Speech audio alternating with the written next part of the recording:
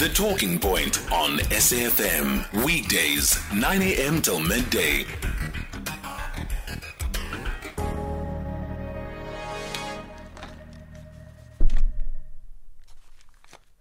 Welcome to the second hour of the Talking Point here on SAFM. My name is Nkwenkwe. We're leading the conversation. Join anytime on our studio number 086 000 2032 and the SMS line 41391. That SMS comes to you at 150. The WhatsApp line 061 410 4107. We're on Twitter. We are at SAFM Radio and hashtag SAFM Talking Point. So in our series building up to Freedom Day, we're turning our focus today on the role of black consciousness in the fight for freedom and liberation. One of our guests this morning, Nkwenkwe Nkomo, has written a very interesting piece that disputes the terms that are used today, like the term anti-apartheid activist, when describing those who were involved in the fight for freedom, basically pointing out there's an interesting fact that our fighters, Africans, didn't start actually in 1948.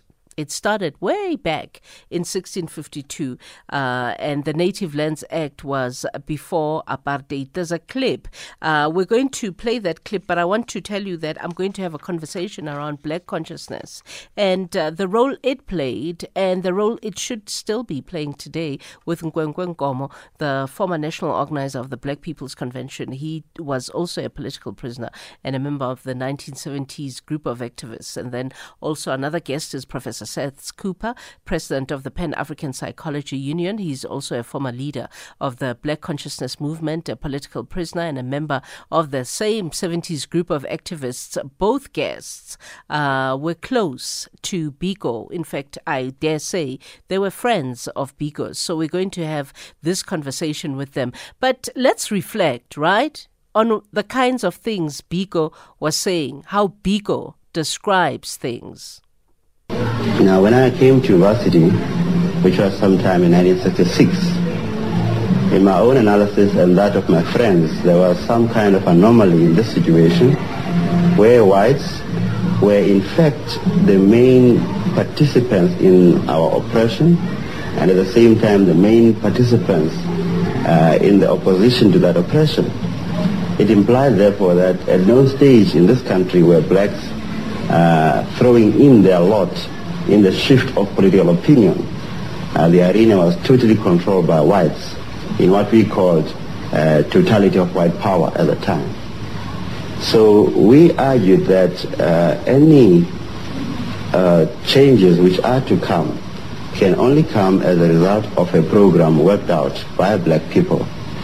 And for black people to be able to work out a program, they need to defeat the one main element in politics which was working against them, and this was a psychological feeling of inferiority which was deliberately cultivated by the system.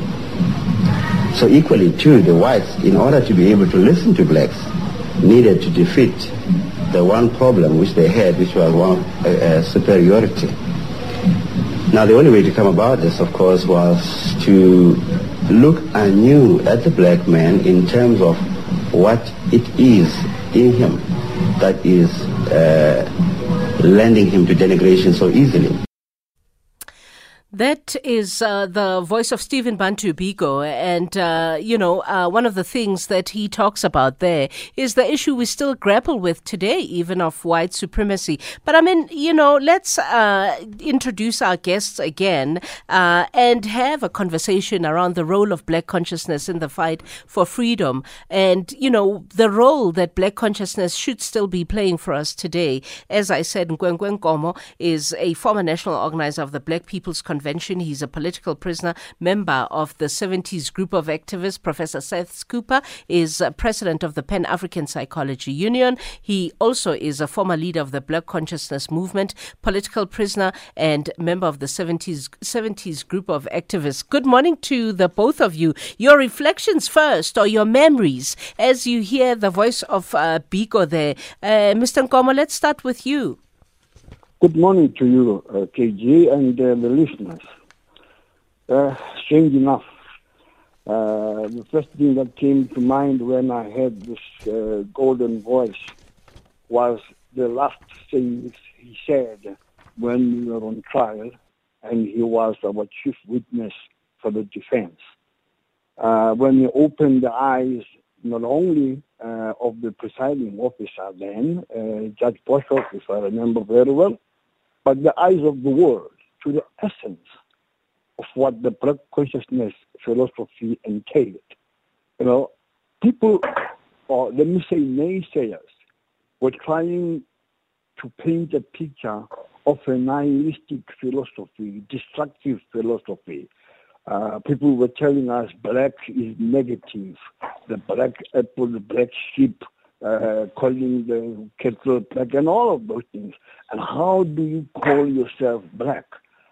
But what they did not understand was in the minds of men like Prof Saths Cooper, who I must also say were older than I was. When SASO and the movement started, I was probably just about getting into my matric, but that's neither here nor there. When the word came up, it was because we had to begin to project ourselves in a positive manner. We were called non-Europeans, non-whites, and non-things. And the world deliberately was staying away from the truth. But racism was a white thing. And they didn't like the fact that you will now have black solidarity that stands directly in opposition to whiteness and white privilege. But today, we're proud to call ourselves black. Today, even those that were within the liberation struggle who were telling us, boys, this is not a positive term, are also proud to be called that, because the people rallied around the truth of our existential experience. Lastly, we were divided into Africans, I don't want to use the other words that they were using, Indians and so-called coloreds. It was a deliberate attempt to make sure that they keep us in perpetual slavery and domination over us. Because as long as we saw ourselves as three different groups, we will not be able to stand together. And what Black Christians did was to say these are artificial striations created by the oppressor to make sure that we all stand together. May I pause there? Yes, you definitely can, and thank you very much. Mr. Cooper, Prof, good morning, Prof Saths Cooper. I apologize, Prof. No, that's okay, that's okay. Good morning, and your reflections on hearing your late comrade, on hearing the sound of his voice, and on him putting very blatantly the issue of the fact that sometimes people are overlooking the fact that Black consciousness is necessary, yet Black consciousness in no way minimizes anybody. And yet today also, we still deal with the issues of white supremacy, which he spoke about way back then. Good morning, Prof. Good morning to you, KG. Good morning to my fellow brother there, Nkwenkwe, and good morning to SAFM listeners. I was really, I can't say anything about hearing Steve's voice. I mean, it was so straightforward, unassuming, but poignant and powerful. This was the kind of leader Biko was. And indeed, those of his ilk at that period, the late 1960s, 68, 69, into the early 70s, these young men and women we were late teenagers, early 20s. And we conceptualized this approach to our demeaning of our humanity. And as Nkwenkwe points out, you can go into the dictionary and look at the word black, and and the English and other languages always look at it as something bad. And so we deliberately, at that time, the race classification system was non-European and then it moved to non-white. Mm-hmm. And firstly, that the whites claimed heritage from Europe, Mm-hmm. and underneath that, there was the appropriation of the term African by Afrikaners from the time of the Great Trek. Mm-hmm. Opposing the stopping of slavery in Britain and so on, and therefore claimed the term African. So there could be no other African but the Afrikaner. And even the language, Afrikaans, only became a language in its own right in the late 60s, early 70s. Until then, it was Afrikaans in Nederduits. It was that kind of approach, and subsequently, the claim of Afrikaans emerges. So our history, and its recent history, does not remember all those things. So you find that the non-whites were the three groups that Nkwenkwe pointed out, but African, previously in the colonial time, was called natives, and it's an appropriate term if you look at the natives, the aborigines, the autochthonous people of the land. But it was meant to be a diminutive term as opposed to the European who claimed that right in our country. And so at that time it was Bantu. The word Bantu was used, and with the rise of black consciousness, the apartheid system began to get confused. The liberal media and apartheid media also began to oppose this coming together of black people, asserting themselves, affirming ourselves as one in the struggle against oppression and exploitation. And of course, that system was called apartheid. But it goes deeper than that to the colonial period. So ours was not merely, and Nkwenkwe is absolutely right, we were not anti-apartheid activists.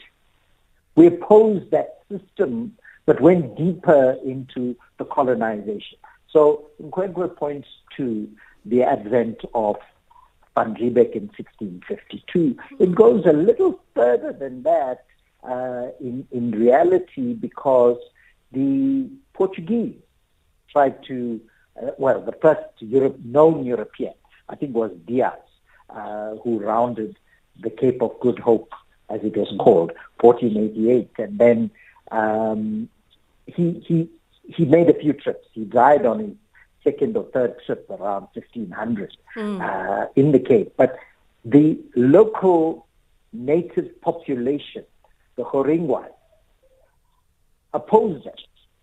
And if they didn't oppose Diaz and subsequently Vasco da Gama, we wouldn't be speaking English now, we'd be speaking Portuguese. They may not have landed in Mozambique and found it more friendly. So these are some of the accidents of history, but they're not implacable givens that we as an emerging country and democracy should be stuck with.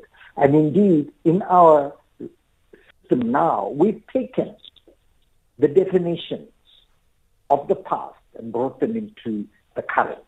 In the current, the description of black in the interim constitution was one that was fairly accurate. It said all those who were not given the national vote, including African-colored Indian, that kind of nomenclature. Yes. But subsequently, you find it nowhere in the Constitution. You find it in, I think it is one or two ancillary acts, like some of the labor relations, and I think it is the Black DE kinds of acts.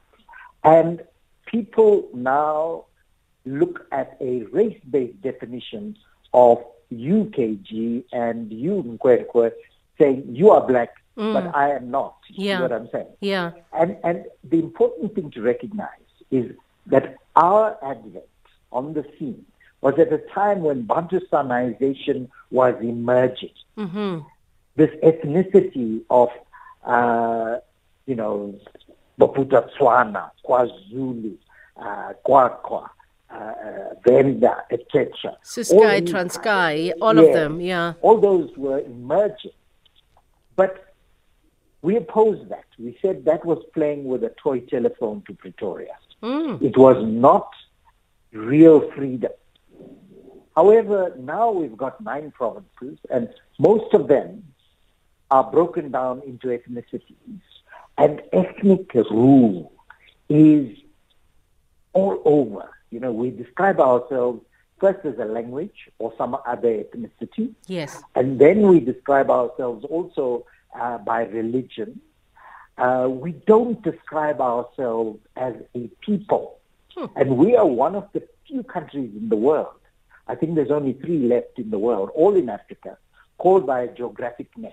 South Africa, which comes in 1910. Before that, and that was after the Anglo-Boer War, which has been renamed by the Afrikaner historians, appropriately, I think, for them. But at the same time, excluding everybody who was not white from participation in the political life. So all those factors tend to get ignored.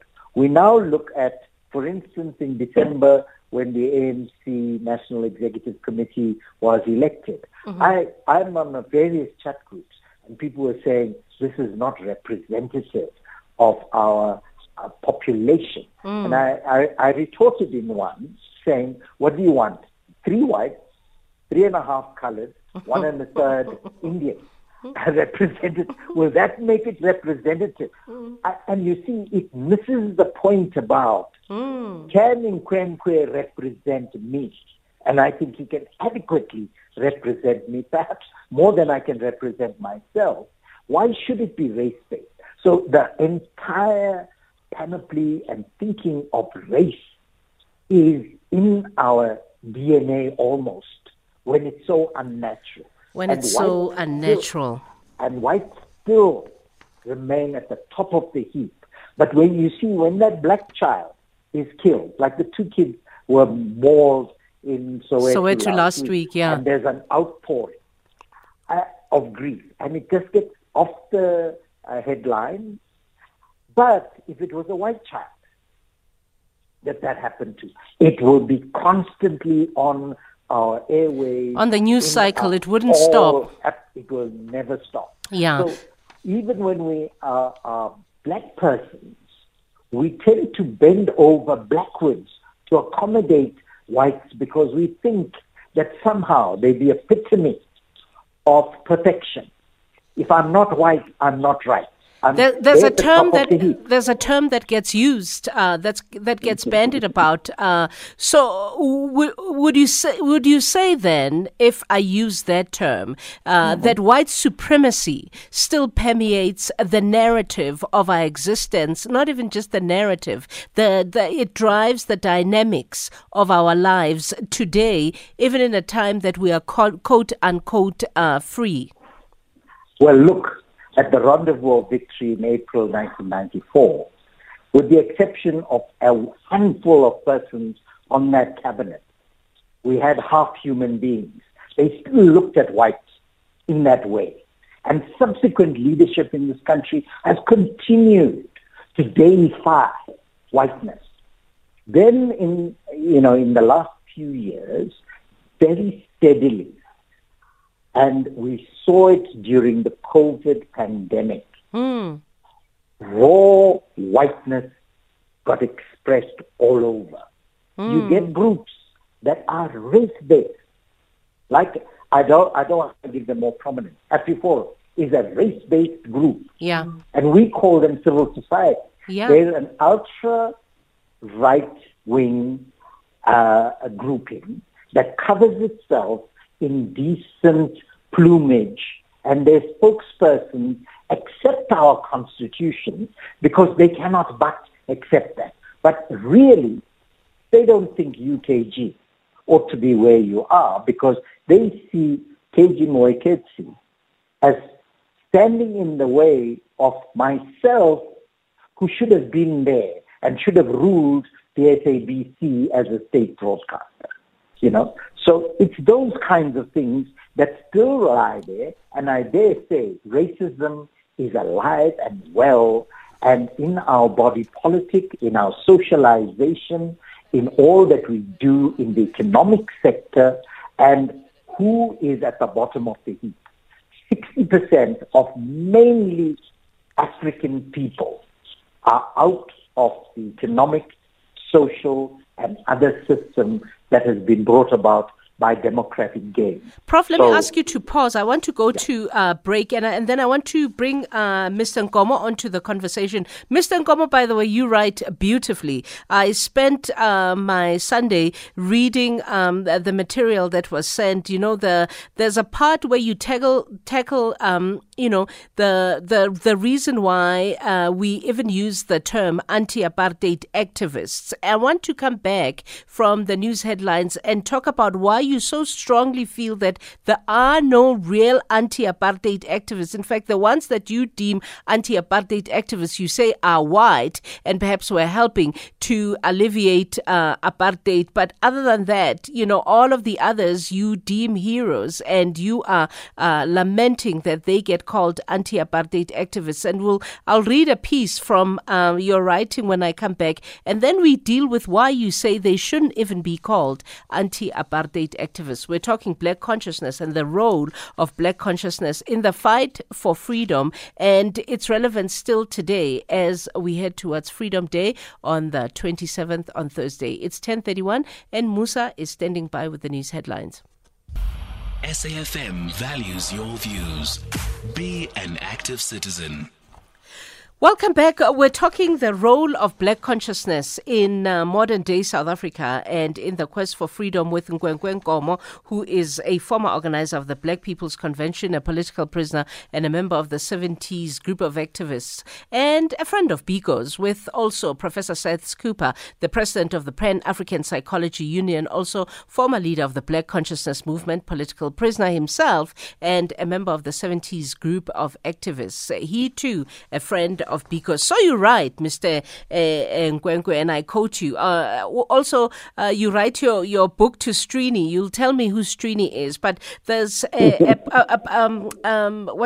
paragraph I want to quote to you to precede my question. So here, and I quote, Srini, as we pen this postscript, you guys are no longer heroes. Why? How? And when it was decreed, I know not. I wake up almost daily to news broadcasts telling the country that Walter Sisulu, Mangaliso Robert Sobukwe, and Steve Biko are anti-apartheid activists. I read with sickening regularity about anti-apartheid activists who were in the ANC, PSC, Abdusa, and BCM. The media seems to be successfully rubbishing our heroes and turning them into anti-apartheid activists. Close quote.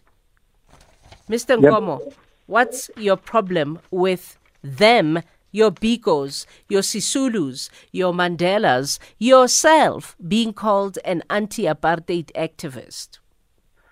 Because they followed in the footsteps of Mr. Kukuni the First, Ostandile, Onega, and other heroes before who fought the invasion of our country.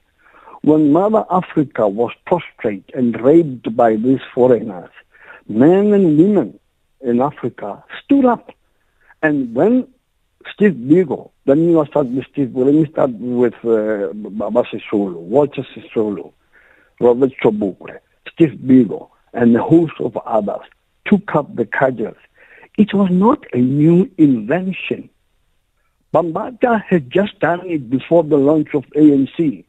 And they call it the rebellion. It was not a rebellion, it was a revolt, it was a fight. And those are heroes.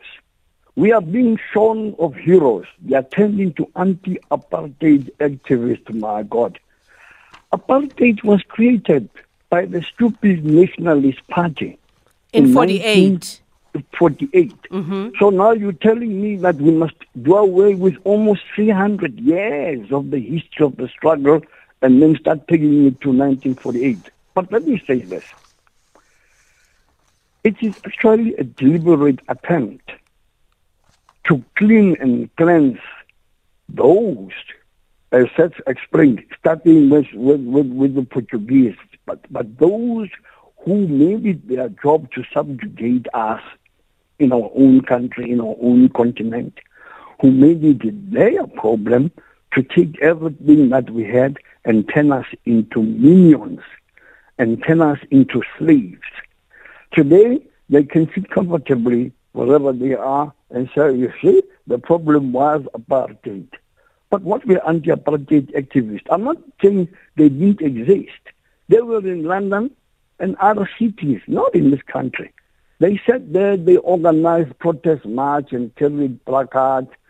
They were not subject to what my dad, what your dad, granddad, grandmother had to live with in this country on a day-to-day basis. And yet, Mr. Nkomo, here we are saying we're celebrating, and I say celebrating in inverted commas. Here we are saying we're celebrating the 29th year of freedom on Thursday. Is that what we should be saying, knowing how Black people live in this country today? Well, freedom is actually like a mirror. When you know you're good, you look at yourself in the mirror and you say thumbs up. When you know you're not good, you look at yourself in the mirror and hopefully you say, I'm going to do something about myself. Now we look at the mirror and we can see we are misshapen. Instead of saying, I'm going to do something about myself, I go thumbs up. This is the problem that we now have in the country. And I've got to be saying, Saths being there, that we are responsible for it. We were young. Bomampila, Botebra, Winnie Mandela, a host of other women, Albertina Sulu were older. We were young. Yeah. We raised our voices against a rabid, racist, murderous system that was going to kill us, arrest us, imprison us. But we were brave because we stood for the truth.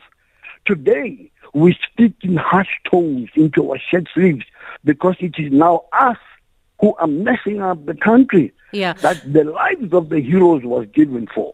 Okay, Mr. Nkomo and and Professor Cooper, I want you both to pause. One of our listeners, because we do ask our listeners to join the conversation, sent a voice note, right? That talks about how we are decrying the issues of blackness today, and yet here we are even having this very conversation, for example, in the English language. And the question I want to ask, we'll play that voice note when we come from break. What is the role of indigenous languages in Black consciousness after democracy? Are we ourselves stripping away the work of this ideological praxis by addressing people in English, by even having this conversation in English in this moment? And Romeo and KZN, I'll also allow you to ask my two guests a question, and Vuiso and Parktown North, I'll allow you also the space to ask your question. But think about the issue of language. This is both for my guests, and then you can respond to me when we come back from break. We're reflecting on the role of Black consciousness in the fight for freedom in South Africa.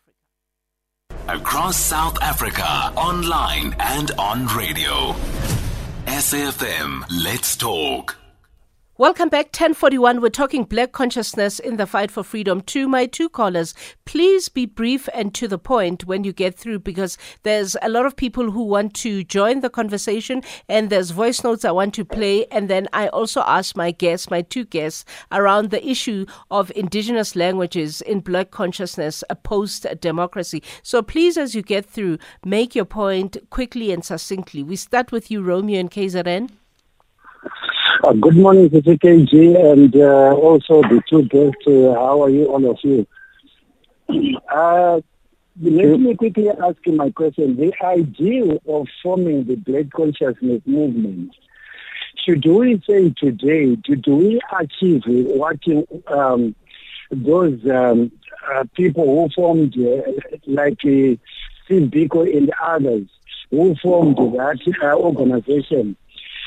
should we say we achieved what they wanted us to achieve, or else we are still not yet achieving what they wanted to see us as black people in terms of our indigenous languages? Okay, I've got your question, Romeo. Thank you. Vuyiswa in Parktown North, your question? A question and a remark altogether, Khomoso. Thanks to Dr.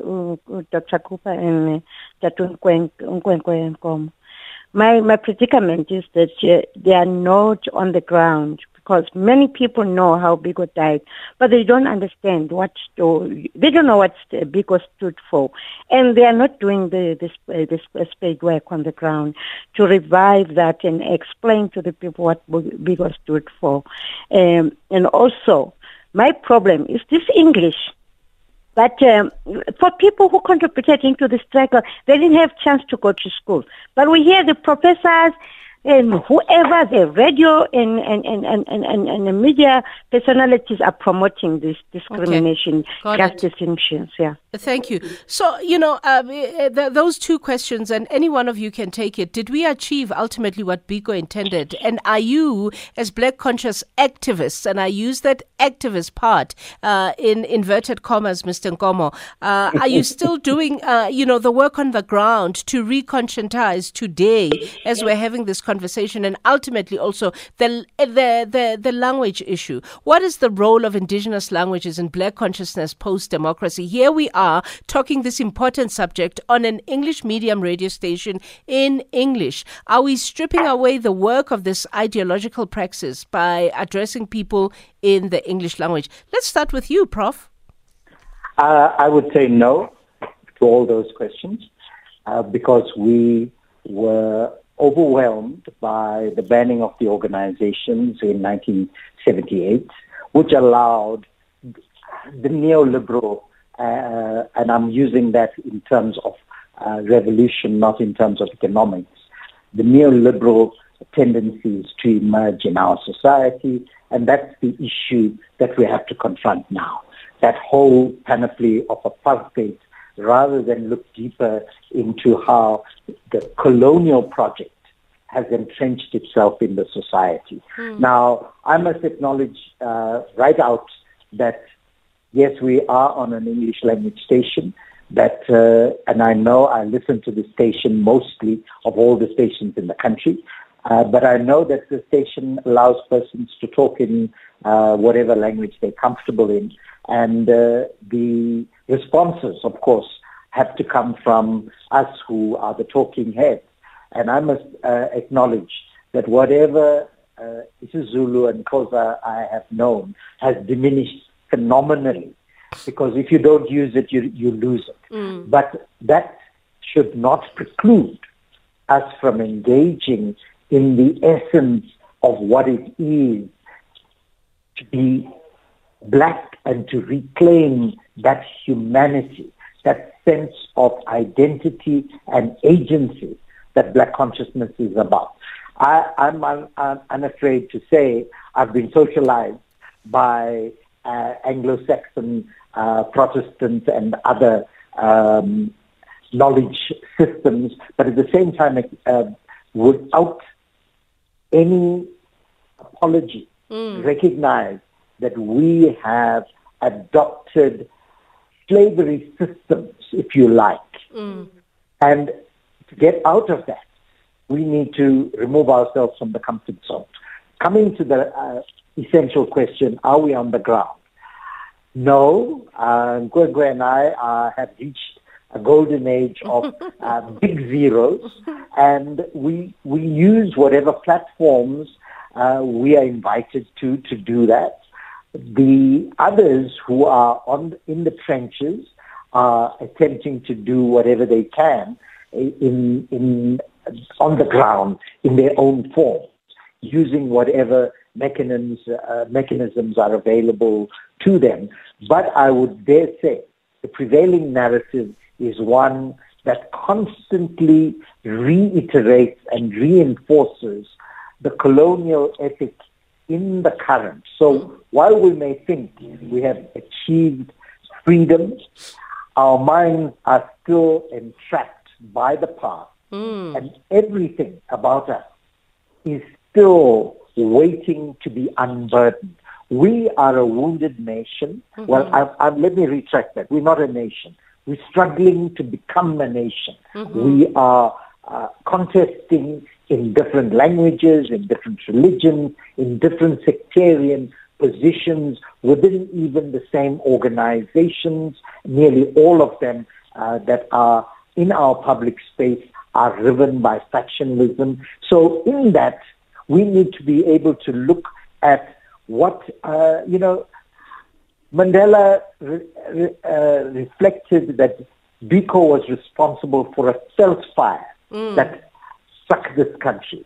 The current president said that he was humble, a revolutionary who fiercely rejected the false hierarchy of races.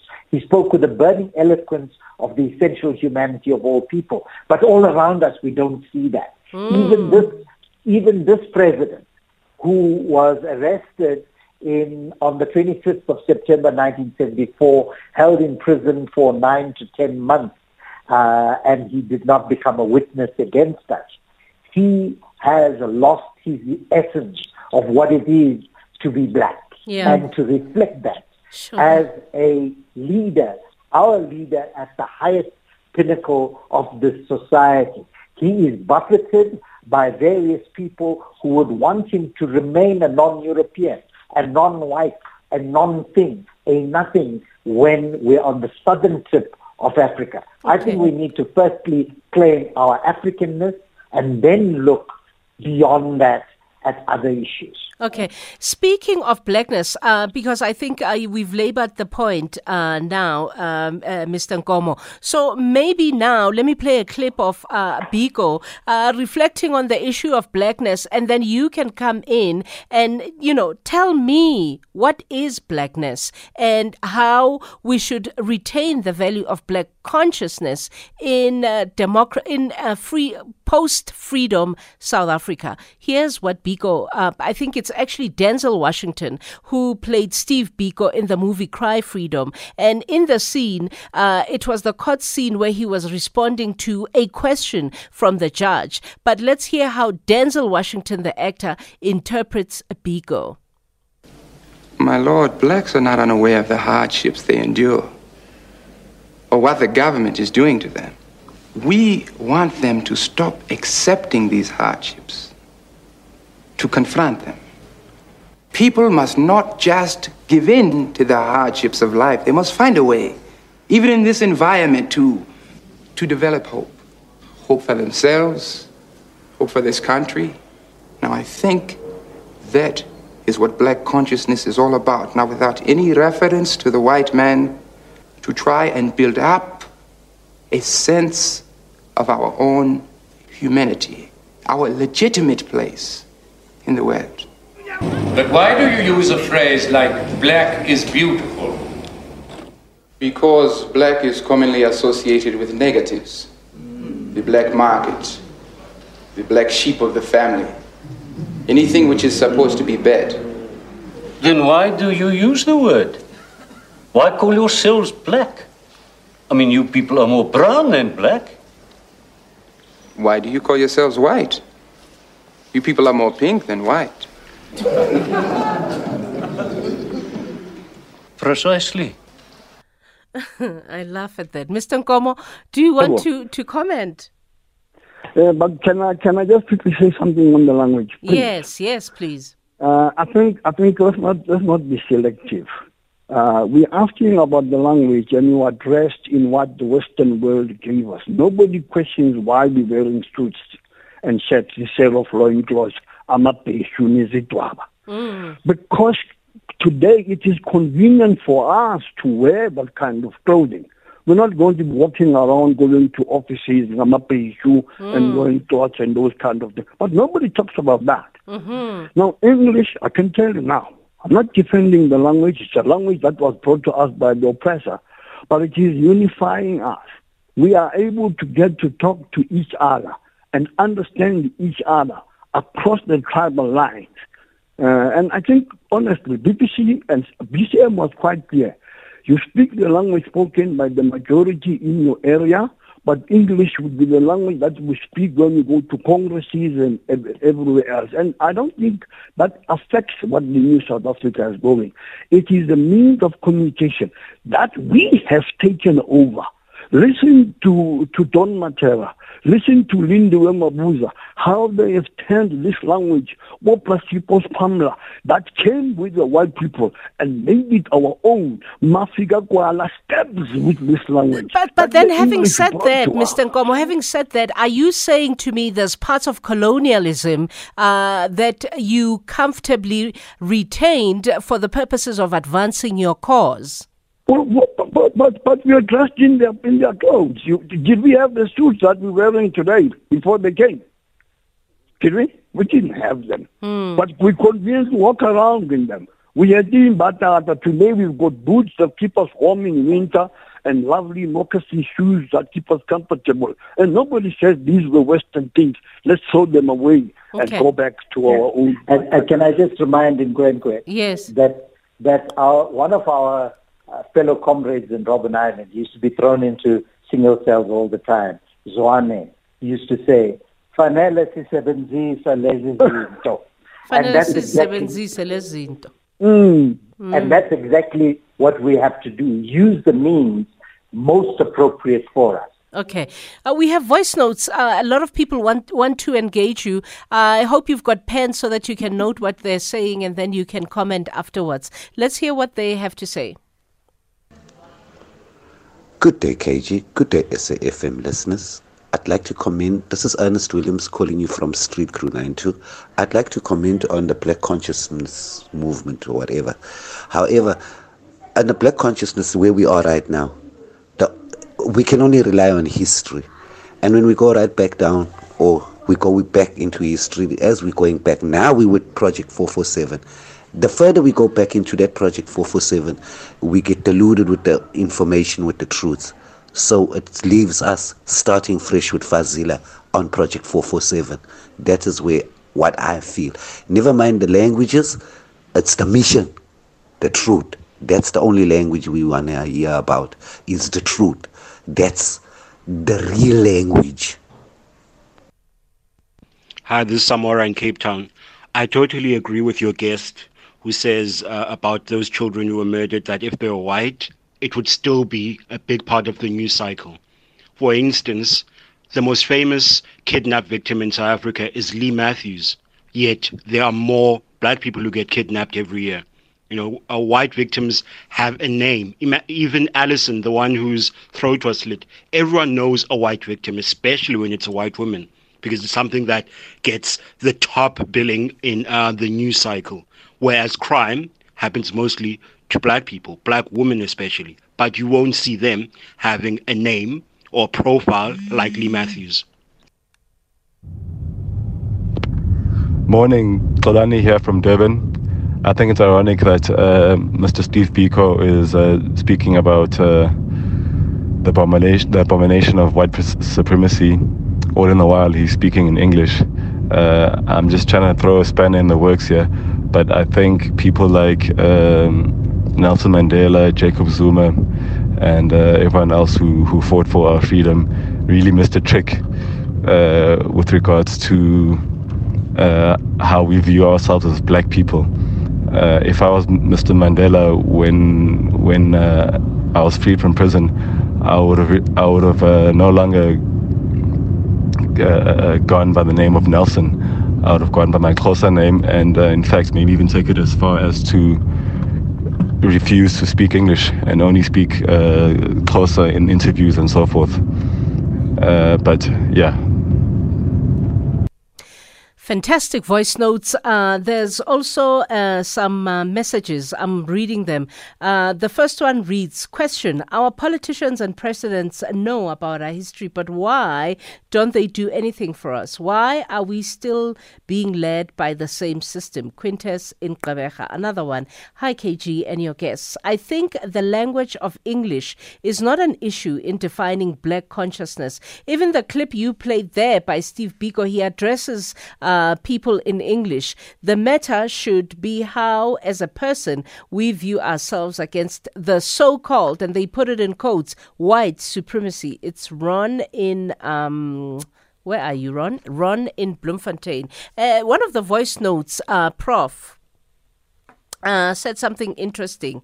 Says, the issue of black consciousness or other races or whatever, it's almost the othering of the black consciousness role. I want you to comment on that, and I want you to comment on all of the voice notes that we've played up to now as we round off. And hopefully as you comment, you also tell me the role of black consciousness today as we're having this conversation, as we are 2 or 3 days before the 29th commemoration and or celebration of democracy in South Africa. Let's start with you, Prof. Okay, the psyche of this country, and if you take out the white part, the psyche of black South Africa, in its 29th year of democracy, remains blighted by the mental subjugation of white as the aspirational standard, connoting excellence, superiority, and the epitome of desirability in all spheres of life, except the narrow political. There is a subordination of black in this country, despite the majority demographic.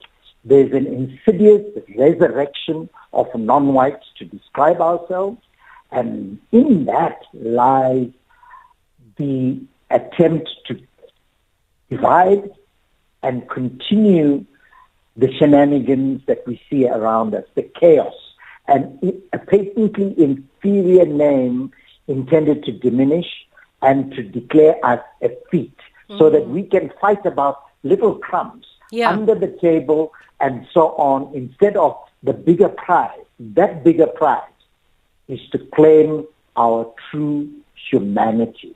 When that is achieved, there's no need to talk of black, white, and whatever, because we are all human beings made of the same ingredients. External appearances and certain other ethnic and cultural artifacts tend to impinge on us and create the differences. Those differences are artificial. Our humanity is one. As Sobukwe said in 1959, there are no races. There is one human race. Your last thoughts, Mr. Nkwenkwe, and when is the book going to be published, by the way, Mr. Nkomo?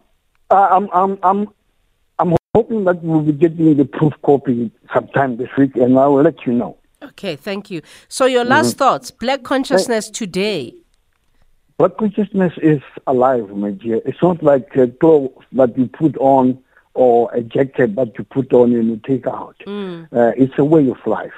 The fact that we might not be seeing movement at a bigger level in terms of coordination, but all of us who were brought up under that, who grew up under that, live our lives like that. I'm not going to be using myself as an example, but I got into a wide advertising industry. When I left the industry had transformed. I can say without doubt, my company, through my initiative, with the leadership I had at FCV, even before I became a chairman, started a training program that brought in young black people. I didn't have to stand and scream, I'm doing black consciousness as if we would have done it. Even today, I still work.